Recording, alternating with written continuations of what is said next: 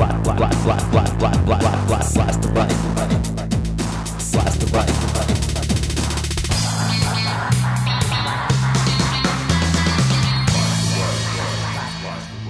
Greetings, this is podcast number 103 of Blast the Right. I'm Jack Clark from TheRationalRadical.com, www.TheRationalRadical.com. Today we're going to hear from some conservatives who have banded together to stop Bush's power grab. You heard me correctly, conservatives. You'll get an overabundance of ammo to use when next you have the pleasure of engaging in conversation a right-winger who hasn't yet been enlightened by these conservative brethren of his. Let's get right into it. My sources are AmericanFreedomAgenda.org, audio clips from the Thom Hartmann radio show, the Boston Globe, MSNBC.com, PBS.org, and Dictionary.com. There's been increasing talk lately of impeaching Bush and Cheney. Much of the discussion is focused on their lying us into war, firing the federal attorneys for political reasons, and the like. Here, we'll focus instead on the Bush-Cheney attack on the system of checks and balances built into the Constitution. For those who aren't familiar with the concept, checks and balances is, quote, a fundamental principle of American government guaranteed by the Constitution, whereby each branch of the government, executive, judicial, and legislative, has some measure of influence over the other branches and may choose to block procedures of the other branches. Checks and balances prevent any one branch from accumulating too much power. Close quote. The key is prevent any one branch from accumulating too much power. The writers of our Constitution had just successfully rebelled against King George III and wanted to make sure that in their new nation the president would be prevented from garnering monarchical, king-like powers. Ironic, isn't it, that now there's another George trying to do just that? You may recall that in some past podcasts we've heard in this area from rock-ribbed conservative Bruce Fein. His credentials? Fein is recognized as an expert on constitutional law, is a commentator on mainstream media outlets, and has testified before Congress on these issues. Fein's conservative pedigree? He was a high official in Ronald Reagan's Justice Department and has been an adjunct scholar at the American Enterprise Institute and a resident scholar at the Heritage Foundation. And Bruce Fein wrote the first article of impeachment against Bill Clinton. Bruce Fein is as far from being a partisan Democrat as you can possibly get. Radio talk show host extraordinaire Thom Hartmann recently interviewed Fein. I'll be playing you clips from that interview throughout this podcast. Here's what Fein said about checks and balances. It is conservative philosophy at its finest to be worried about unchecked power, that the fundamental theorem of government propounded by the Founding Fathers was that since men are not angels, every branch of government needs checks and supervision to avoid extreme abuses of power and folly of the kind we're witnessing in Iraq. The extreme abuses of power can be illustrated by our policy of kidnapping, throwing into dungeons, torturing people, and dumping them out abroad. And the Founding Fathers knew that without any checks, human nature would cause these kinds of abuses. That's why we need to restore the Constitution. Restore the Constitution. Fein ain't kidding around. He and 3 other stalwart conservatives have founded a group, American Freedom Agenda. I'll sometimes refer to it as AFA. The following is from their website, AmericanFreedomAgenda.org. Quote, especially since 9/11, the executive branch has chronically usurped legislative or judicial power and repeatedly claims that the president is the law. The constitutional grievances against the White House are chilling, reminiscent of the kingly abuses that provoked the Declaration of Independence. The American Freedom Agenda's mission is twofold: the enactment of a cluster of statutes that would restore the Constitution's checks and balances as enshrined by the Founding Fathers, and making the subject a staple of political campaigns and a foremost concern to members of Congress and to voters and educators. Now is no time for summer soldiers or sunshine patriots in defense of American freedom. Close quote. A progressive could just about have written that, no? As the Boston Globe put it, quote, such rhetoric might be expected from liberal activists, but these critics who call their organization American Freedom Agenda are hardly leftists. They represent what they insist is a growing group of disaffected conservatives who are demanding that the Republican Party return to its traditional mistrust of concentrated government power. The American Freedom Agenda, which intends to put all candidates in both parties to the same test, is aiming to revive a strand of conservatism that they say has been drowned out since the terrorist attacks of September 11, 2001. The conservative principle of limited government, they say, means not just cutting the budget, but imposing checks and balances on those who wield power. The group also plans to lobby Congress to pass legislation imposing stronger checks and balances on the presidency. It is using debate moderators to ask questions of the candidates about their views on the limits of presidential power, and it is planning to host events to raise voter awareness of the issue. Close quote. Richard Viguerie is another of AFA's ultra-conservative founders. He revolutionized direct mailing in political campaigns and was thus instrumental in electing Ronald Reagan.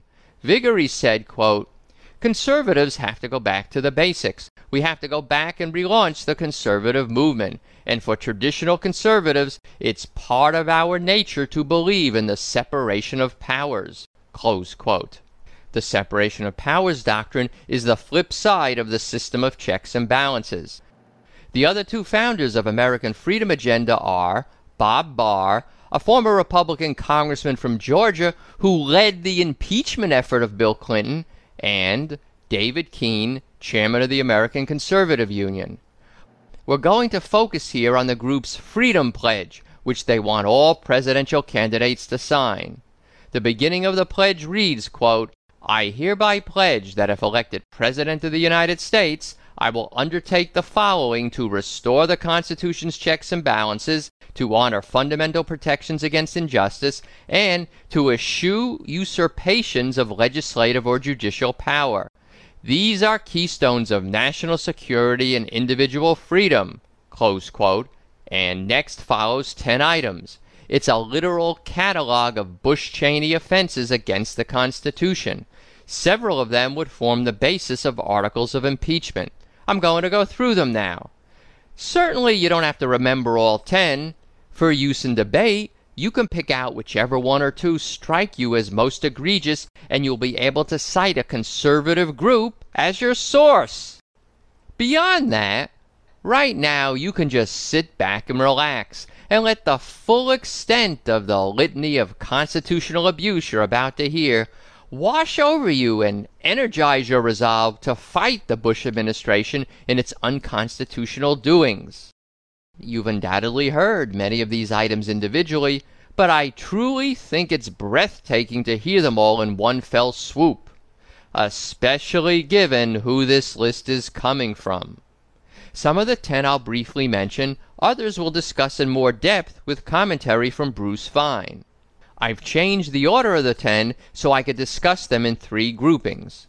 The first grouping has to do with protections applicable to U.S. citizens. Here's the first item in the pledge that all presidential candidates are being asked to sign. It's entitled, quote, No detaining citizens as unlawful enemy combatants. I will not detain any American citizen as an unlawful enemy combatant. Citizens accused of terrorism-linked crimes will be prosecuted in federal civilian courts. Close quote. Why is this necessary? The AFA explains, quote, President Bush asserts the power to detain American citizens indefinitely as illegal combatants at Guantanamo Bay based on evidence extracted by torture, with a presumption of guilt and before a biased military tribunal. Close quote. As Fein explains further, one would be the president's claimed authority to pluck any American citizen out of his home and say, you're an enemy combatant, I'm going to detain you indefinitely on Guantanamo Bay, and you have no right to confront your accusers, you have no right to be charged and prosecuted in a court, you just sit there as an enemy combatant and denied access to any court which would be required to prove the factual foundation for your detention. I mean, this is quite frightening. That is, the president earlier on had plucked not a citizen but a resident alien from his home in Illinois, stuck him in a brig, and without any charge or accusation has let him rot there for years. A court finally ordered him released as what you might call a political prisoner. That case is now in the U.S. Supreme Court. But the president continues to insist he has this power over citizens. The next pledge item is, quote, "No military commissions except on the battlefield. I will not employ military commissions to prosecute offenses against the laws of war except in places where active hostilities are ongoing and a battlefield tribunal is necessary to obtain fresh testimony and to prevent local anarchy or chaos."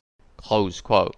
Here's fine on this one. We would end military commissions. Military commissions combine the functions of judge, jury, and prosecutor in a single branch, the executive branch.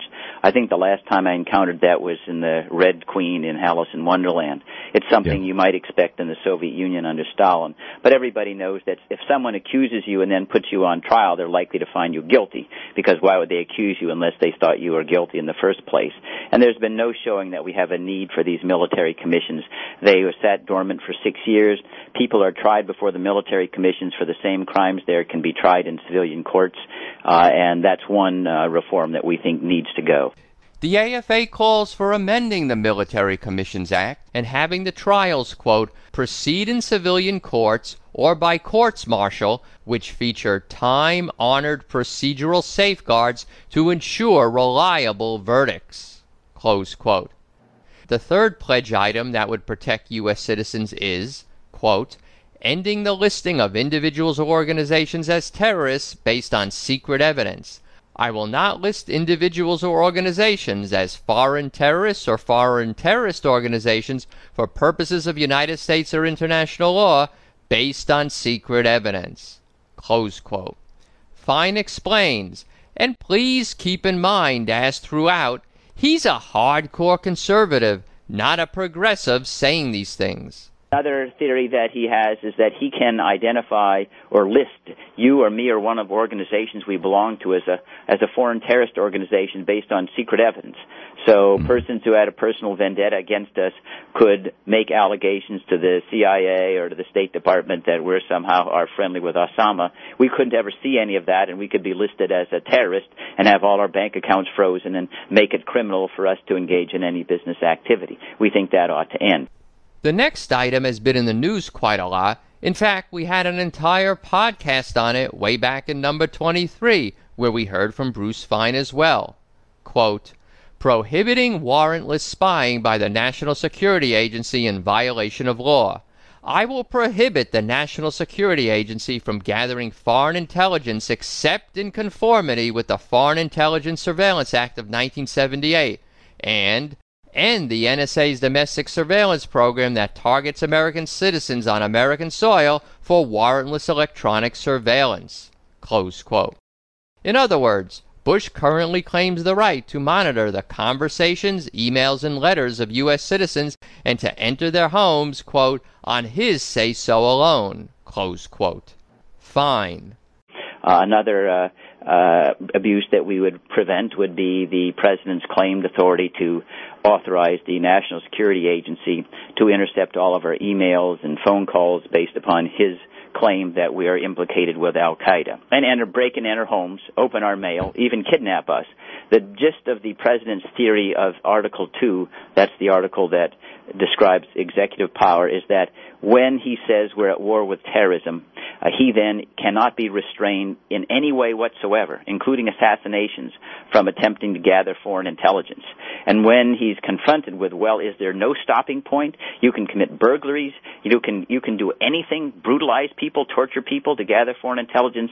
The response is not that he doesn't have that power, but at present, by his great benevolence, he's not doing it yet, so let's not worry. The legislative solution, according to American Freedom Agenda, is to deny funding for the National Security Agency's warrantless domestic surveillance program targeting American citizens. Quote, "appropriations would also be prohibited for any executive spying programs that have not been fully disclosed to the House and Senate Intelligence Committees," Close quote. A final pledge item relating specifically to American citizens has to do with freedom of the press. Quote, stopping threats to prosecuting journalists under the Espionage Act. I will urge Congress to amend the Espionage Act to create a journalistic exception for reporting on matters relating to the national defense. As a matter of prosecutorial discretion, until such an amendment is enacted, I will not prosecute journalists for alleged Espionage Act violations, except for the intentional disclosure of information that threatens immediate physical harm to American troops or citizens at home or abroad. Close quote.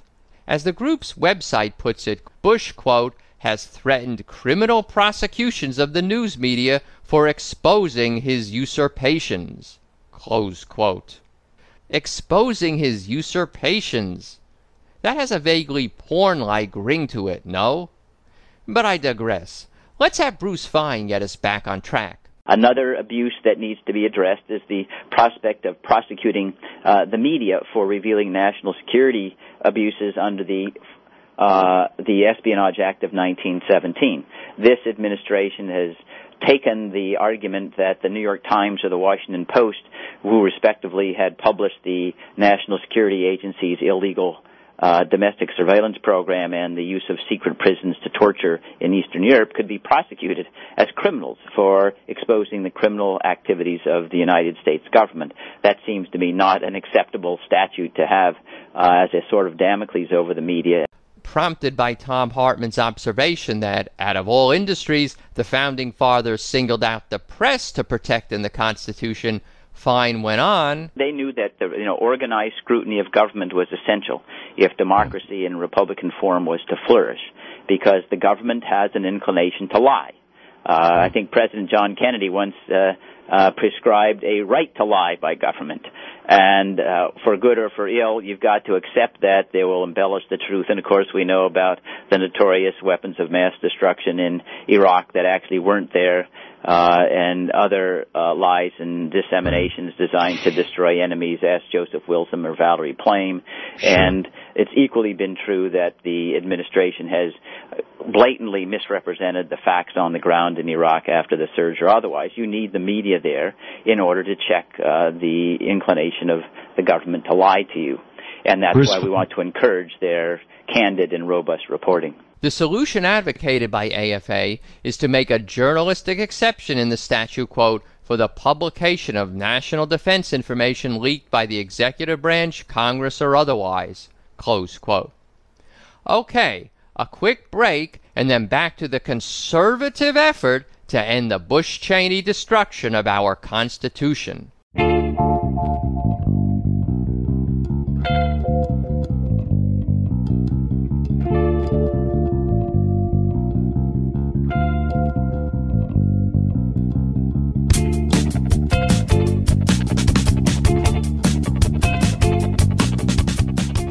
Your 1-minute voting report. We're hanging in there in August at number 9 on the Podcast Alley Top 10. We sure could use a lot more votes there. iTunes.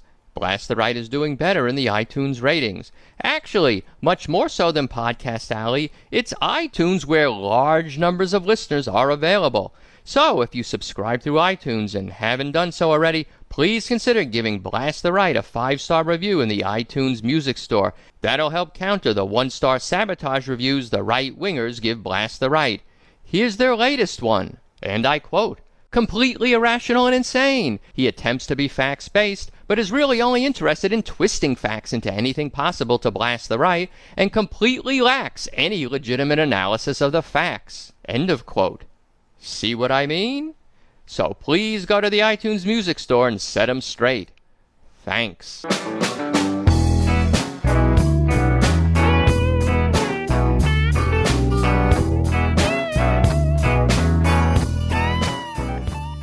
The next grouping of American Freedom Agenda's 10 points mostly concerns treatment of our adversaries in the war on terror. First is, quote, no evidence extracted by torture or coercion. I will not permit the use of evidence obtained by torture or coercion to be admissible in a military commission or other tribunal. Close quote. Another, quote, restoring habeas corpus for suspected alien enemy combatants.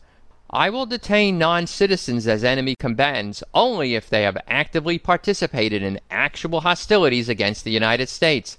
I will urge Congress to amend the Military Commissions Act of 2006 to permit any individual detained under the custody or control of the United States government to file a petition for a writ of habeas corpus in federal courts." Close quote.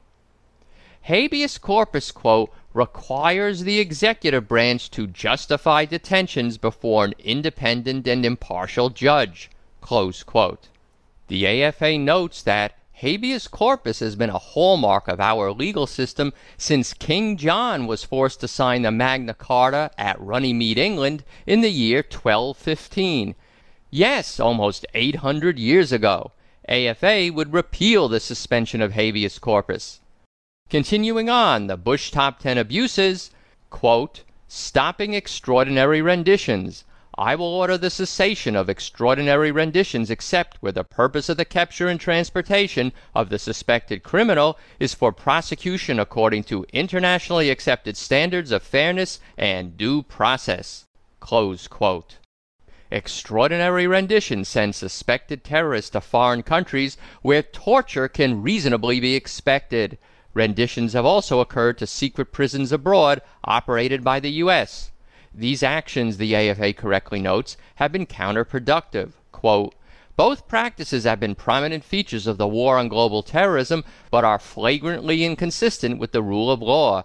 They invite chilling injustices that fuel the recruitment efforts of al-Qaeda and thus make the United States less safe. Close quote. Speaking to the Boston Globe, quote, Fine argued the country would be more secure if the presidency adhered to checks on its power. Such Bush administration policies as authorizing harsh interrogation techniques, despite laws and treaties forbidding torture, he said, are making us more vulnerable by inflaming anti-American sentiment and, quote, creating new generations of jihadists, close quote.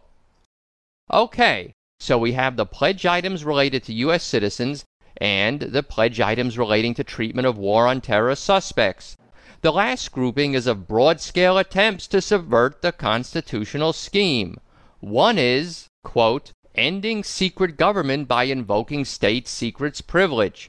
I will not invoke the state secrets privilege to deny remedies to individuals victimized by constitutional violations perpetrated by government officials or agents. I will not assert executive privilege to deny Congress information relevant to oversight of legislation unless supreme state secrets are involved. In that case, I will submit the privilege claim to a legislative executive committee for definitive resolution. Close quote. This pledge item is necessary to prevent Bush or any president from, quote, shielding counterterrorism programs from congressional scrutiny by bogus invocations of executive privilege, close quote. Our final pledge item is, quote, renouncing presidential signing statements. I will not issue presidential signing statements declaring the intent to disregard provisions of a bill that I have signed into law because I believe they are unconstitutional. Instead, I will veto any bill that I believe contains an unconstitutional provision and ask Congress to delete it and repass the legislation. Close quote. Currently, AFA claims, Bush is, quote, disregarding hundreds of provisions of bills he has signed into law by declaring them unconstitutional. Presidential signing statements, which declare the president's intent to disregard provisions of bills he has signed into law because he asserts they are unconstitutional, would be subject to challenge by the House and Senate collectively in the Supreme Court. The signing statements are tantamount to line-item vetoes which unconstitutionally encroach on legislative prerogatives. Close quote. So there you have the 10 pledge items.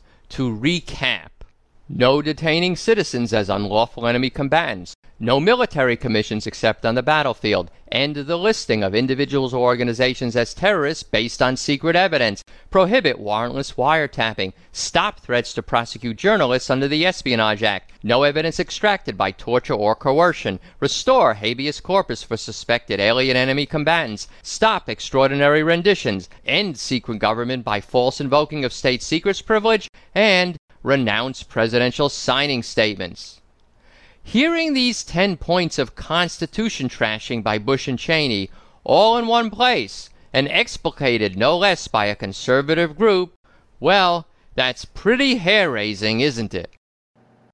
At the end of the pledge, each candidate is asked to affirm as follows, quote, I will issue a public report annually elaborating on how the actions enumerated in paragraphs 1 to 10 have strengthened the ability of the United States to defeat international terrorism, secure fundamental freedoms, and preserve the nation's democratic dispensation.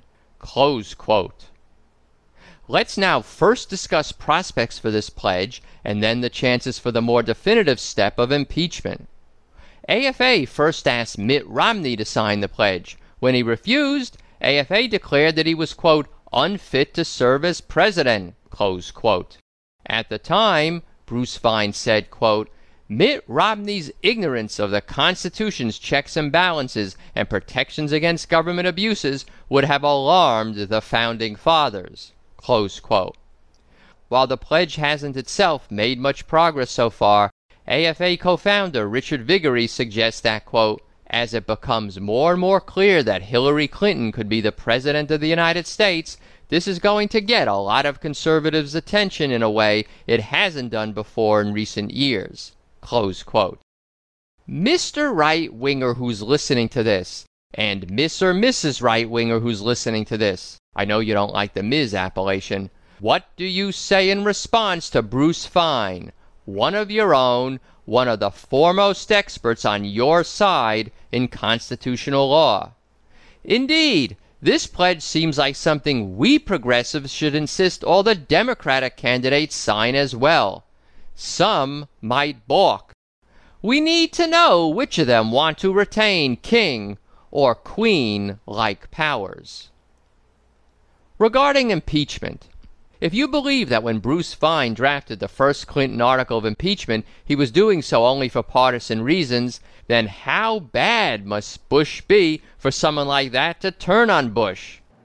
Alternately, if you believe Fein helped draft the Clinton articles of impeachment out of a sincere belief that the rule of law must be upheld, then, if the rule of law must be upheld for lying to a grand jury about having had sexual relations, how much more so would you have to accept Bruce Fein's analysis that Bush must be impeached for far worse, for actions which destroy the fundamental constitutional scheme of checks and balances?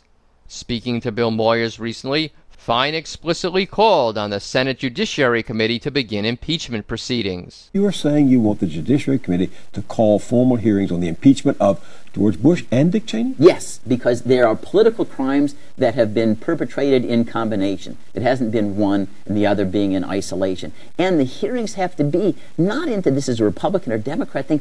This is something that needs to set a precedent. Whoever occupies the White House in 2009, we do not want to have that occupant, whether it's John McCain or Hillary Clinton or Rudy Giuliani or John Edwards, to have this authority to go outside the law and say, I am the law, I do what I want, no one else's view matters.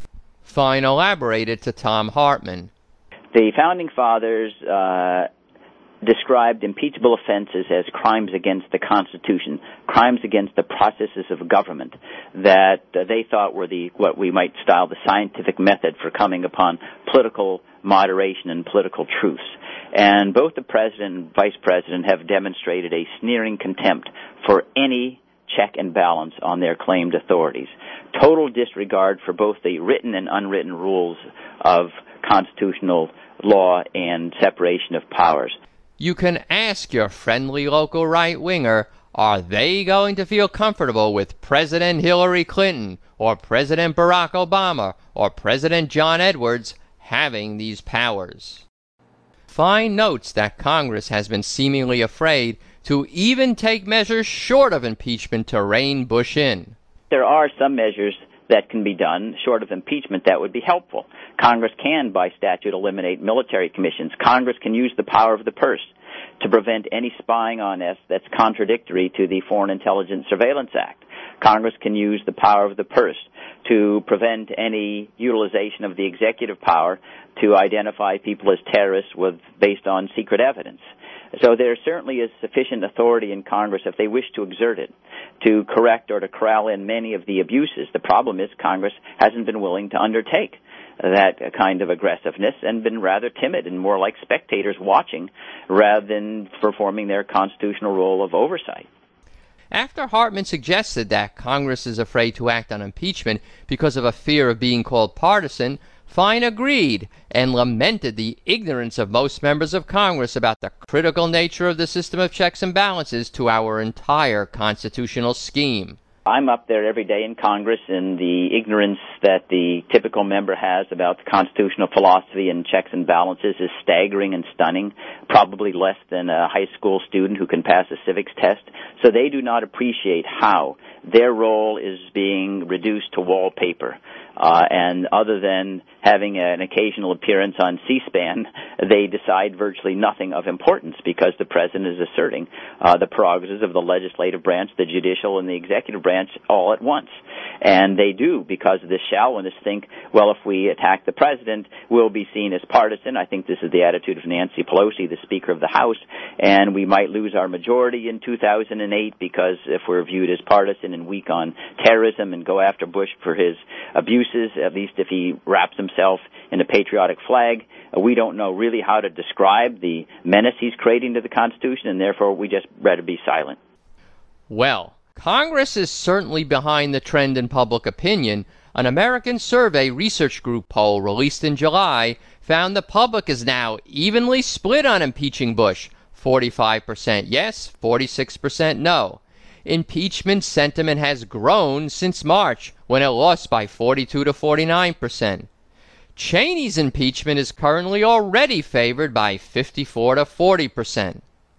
This is without any mainstream advocacy for impeachment, any laying out of the arguments as I've just done. Just imagine what public sentiment would be if the public were constantly hearing pro-impeachment evidence and argument from prominent Democrats and intellectually honest conservatives. Which brings me to what I'll close with. Late last year, Mimi from California wrote to me asking, quote, "Why are John Conyers and Nancy Pelosi saying that they aren't going to move toward impeachment? This is very disturbing," close quote. I wrote back in part, quote, "I'm adopting the attitude, to paraphrase Richard Nixon, watch what they do, not what they say." Instead of announcing, we're going to impeach Bush and hold hearings on it, and thus create an amazing firestorm, maybe the idea is they'll conduct the substantive hearings on all the impeachable offenses, and then, as the evidence mounts, at that point the idea of impeachment could be brought up. They can say, we didn't intend to impeach the president, but the evidence we've now uncovered leaves us no choice. Close quote. Another benefit of not having moved forward immediately with impeachment is that the critical mass of public opinion has been allowed to grow, as the poll I just mentioned indicates.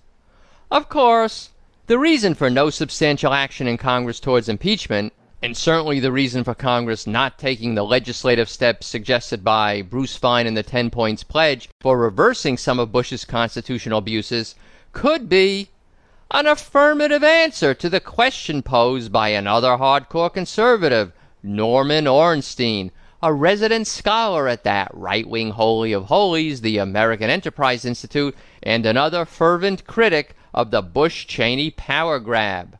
Ornstein asked, simply, quote, "Does Congress have any cojones?" Close quote. Perhaps not. Its acquiescence just this past weekend to Bush's stampeding of another measure wildly expanding Bush's surveillance powers does not bode well. What does this mean? It means that, in a tireless manner, with determination appropriate to the seriousness of the cause, we progressives must continue to call Congress at 202-225-3121, continue to meet in person with our representatives, continue to protest in the street, continue to do everything possible under the sun to rein in the burgeoning king-like reign of Bush and Cheney. For as you've just heard, not just we progressives, but intellectually honest conservatives like Bruce Fein know that Bush and Cheney must be stopped.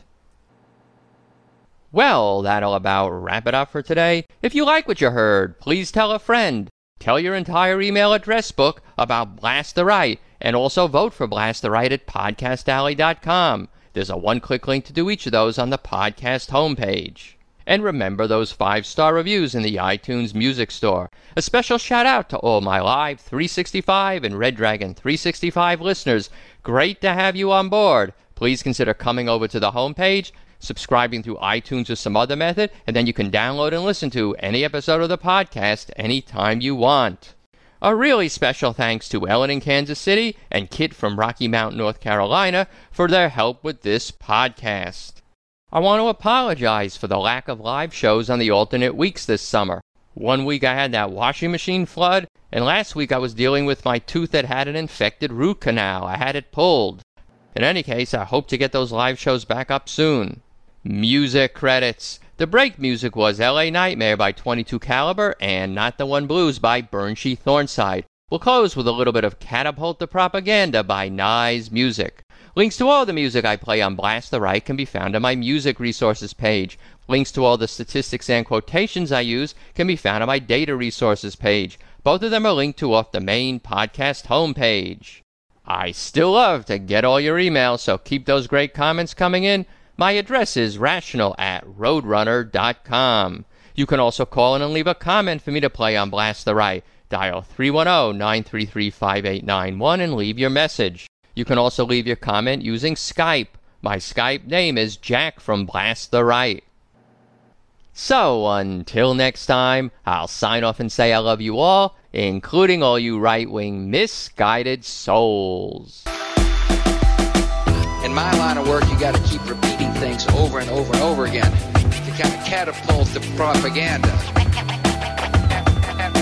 Catapult the propaganda.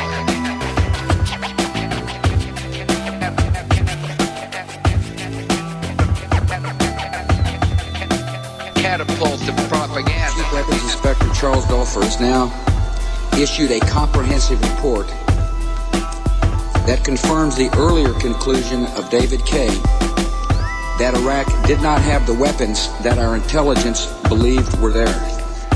It turned out that we have not found any stockpiles. I think it's unlikely that we will find any stockpiles. I don't know anybody in any government or any intelligence agency who suggested that the Iraqis had nuclear weapons. That's fact number one. What has not stood the test of time was the judgment we made